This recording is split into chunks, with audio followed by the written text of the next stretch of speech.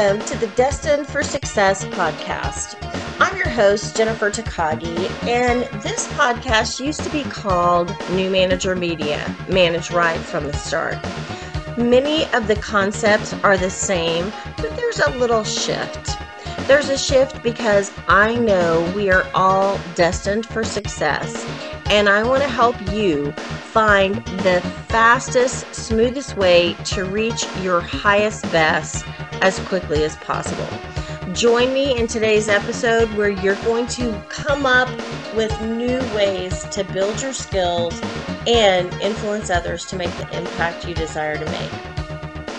I look forward to connecting with you soon. Welcome to Destined for Success. I'm your host, Jennifer Takagi, and today I want to ask the question and then kind of answer it. Do you have to hang with that person? I'm like doing the whole finger quote thing on that person.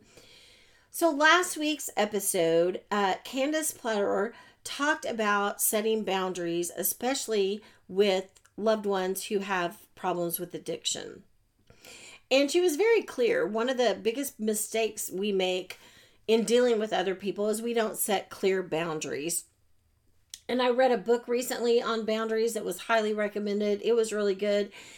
The thing is, you have to really value yourself in order to draw lines in the sand and set boundaries, because we shouldn't have to be treated that way.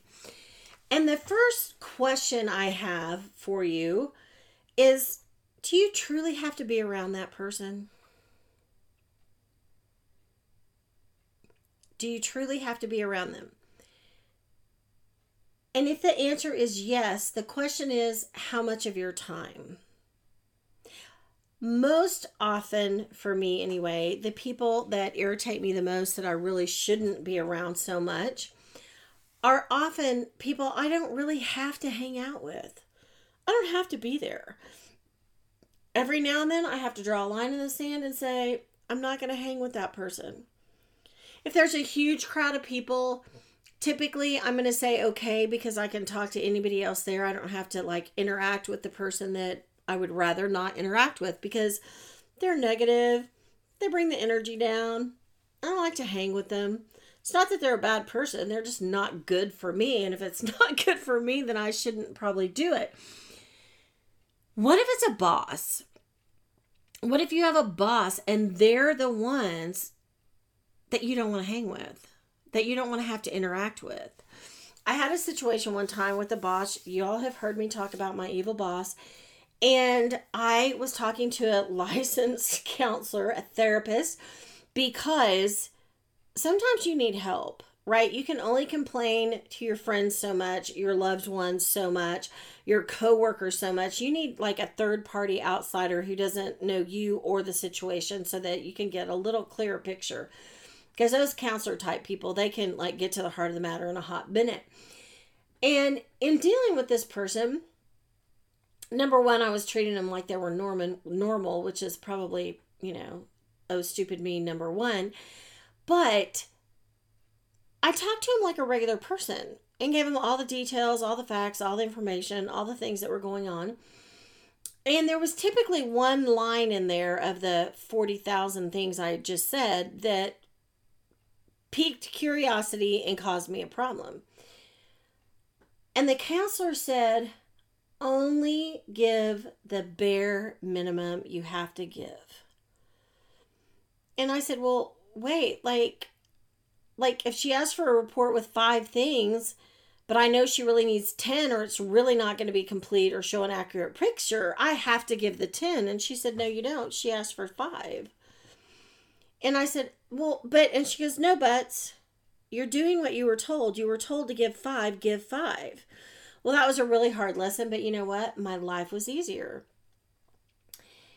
If something happened in the office, I would only give the barest of facts. The barest of facts. Because what got me in trouble all the time was I thought I was having a conversation with a normal person. Here are the facts, and this is what that could mean, or this is how we could act or react as a result. And that would just create all kinds of drama. So, do you have to truly be around them? And I just want to say, if you have to be around them, minimize the conversation. You don't have to be rude. You don't have to lie. Please don't lie. Just tell them what they need to know. The bare minimum. Did you do 80%? Yes, we did 80%. Leave it at that. You don't have to, not embellish, but you don't have to expand on it. Just leave it there. Ask yourself this next question. What if I minimized my time around them? The subconscious mind loves questions because it loves to find answers. It loves to be on a seeking mission. So if you ask the question, what if I minimized my time around them? What could happen? What could open up? What would the possibilities be if you didn't interact with them so much? Okay, let's just brainstorm this a minute. I haven't written this down. This is all just off the cuff. Like, maybe you'd have a little less anxiety. Maybe you'd have a little less stress. Maybe that feeling of dread, that forms in the pit of your stomach and it just grows bigger and bigger and bigger until you just virtually taste bile in your throat.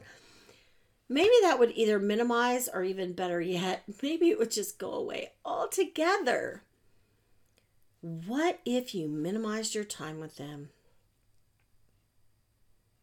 What if you plan to show up a little bit later? Maybe leave a little bit earlier. I remember one time my mom said, on a situation I had, you just need to take your own car and get out of there. And guess what? I started taking my own car. And when I was ready to leave, I left. You don't have to subject yourself to the whole thing unless, as Dr. Phil would say, how's that working out for you? Are you getting something out of it?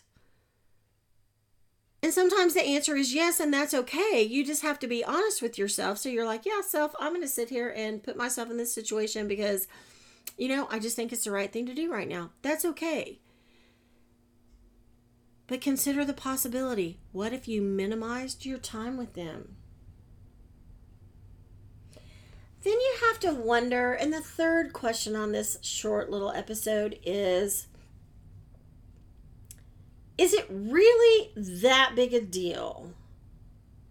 Whatever that person is saying or doing or however they're acting or treating you, is it really that big of a deal? Or are you making a mountain out of a molehill? We so consistently and easily make the story about us. And it may not be about us at all. I once was told by the same counselor I mentioned earlier that my problematic boss did not lay in bed at night dreaming up things to make my life miserable. And my eyes were probably as big as saucers, and I said, you have got to be kidding me. I guarantee she has stayed up all night trying to find ways to make me miserable. And she goes, no, you never enter her mind. Wait, what? She's making me miserable. I'm waking up in the middle of the night with panic attacks. And you're telling me she never even thinks about me? I never cross her mind? Once I truly embraced that, my sleep patterns returned to normal. Don't get me wrong, the situation was absolutely horrendous and I should have never had to endure it, and I still have a bit of resentment towards the people who let that all happen and refuse to believe me. But at the same time, if I minimized my time with her, if I spent as little time considering what she was doing or not doing, and I pretty much took myself out of the equation, guess what? I wasn't nearly as stressed out. Because now she was just like a blip on the radar versus consuming every moment of my day.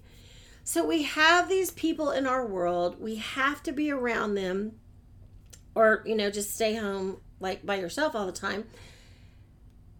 And you get to choose. That is the super exciting thing about all this. You get to choose, and I get to choose how much we interact with them, and whether we want to stay. There was a gathering that was going to happen one time, and my husband was not very thrilled with this one person one time, and he said, if they're there, I'm leaving. And I said, well, that's your choice. You can do that. However, you just need to know I'm staying the whole time, because there are going to be 50 people there. 49 I like and want to hang out with, and one that I don't. And I'm not going to not be there because of the one person. And he goes, oh, okay, well, I'll stay too. When you put it like that. So how can you reframe it? You've got this person, you're wondering, do you really have to hang with them? How do you minimize their time or your time with them? And then, is it really that big a deal? Like, do you have to do it? Do you have to feel that way? How much power are you giving away by letting them make you feel something? It's your choice. The choice is yours. So how are you going to set boundaries? What is one thing you can do to set a boundary to limit your interaction with that person? I'm air quoting again, but you can't see me. With that person who's driving you insane. I'm Jennifer Takagi, and I would love to have a chat with you. Check out the link in the show notes and book a call. Let's chat. I look forward to connecting with you soon.